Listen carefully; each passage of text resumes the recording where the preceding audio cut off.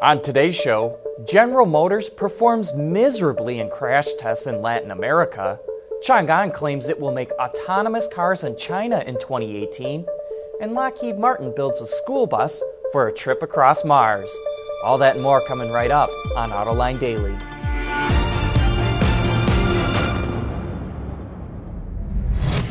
This is Autoline Daily for April 18th of 2016.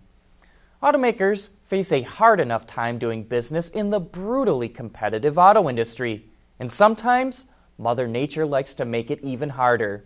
An earthquake in Kyushu, the southern island in Japan, is forcing Toyota to temporarily suspend production at 17 of its assembly plants. Those plants make a broad lineup of vehicles. In North America, the shutdown will affect most Lexus and Scion lineups. Toyota also imports the Prius and a few other models from Japan. Bloomberg reports that the company will lose production of about 56,000 vehicles.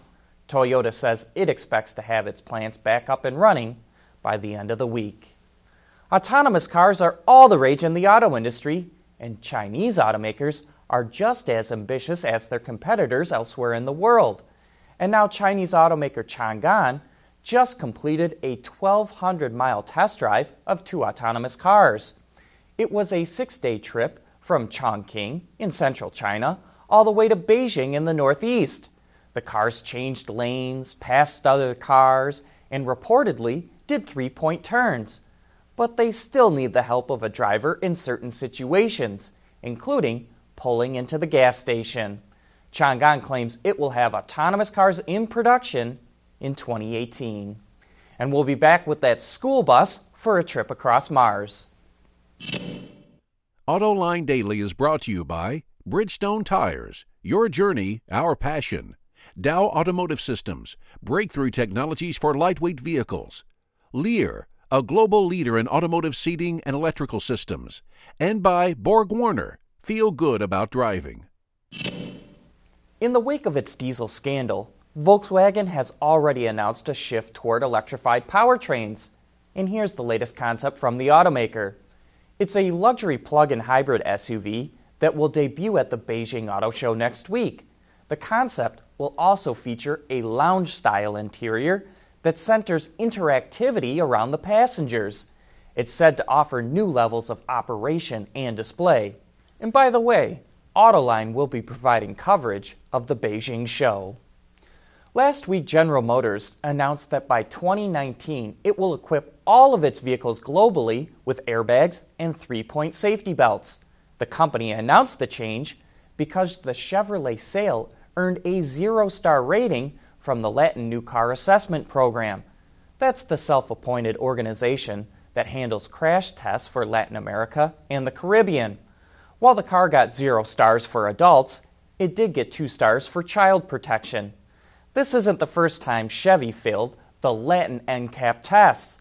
The Aveo, Spark, and Aguila have also received 0 stars. You know, getting the next generation of workers interested in high-tech jobs can be difficult, but Lockheed Martin is taking a unique approach.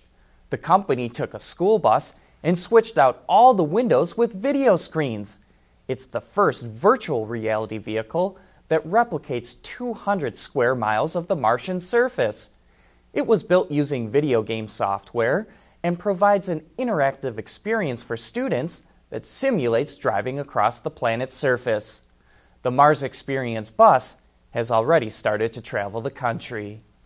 And coming up next, Toyota says fuel cell cars can do a lot more than just move people around.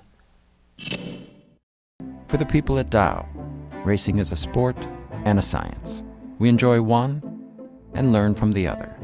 But like most competitive people, we like winning at both. This is the human element at work. Dow.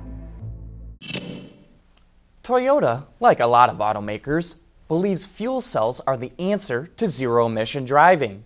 On last week's Autoline After Hours, we were joined by Jackie Birdsall, the fuel cell engineer of the new Toyota Mirai. And in the following clip, she talks about the company's vision for fuel cells in the future.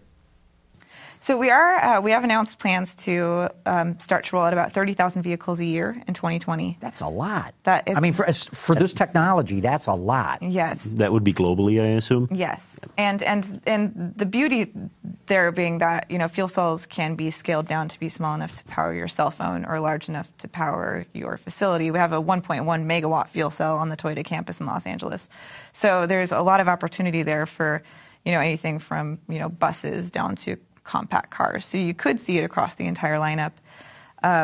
We also have what's called the hygrid, this kind of image of integrating hydrogen into the grid. So you have the renewable electricity generation that you then feed to your plugins. Then you also have hydrogen as a storage from biogas or from electrolyzers in certain situations, where it's all based on whatever your domestic, local, renewable energy source is. You feed the grid and you feed the hygrid, the hydrogen pipelines as well, and are able to power your vehicles based on whatever vehicle you're driving. If you're driving the Prius Prime or you're driving the Mirai. For more details about the Mirai and Toyota's fuel cell technology, you can watch that entire discussion right now on our website, Autoline.tv, or you can check it out on our YouTube channel. But that wraps up today's show. Thanks for watching and making Autoline Daily part of your day.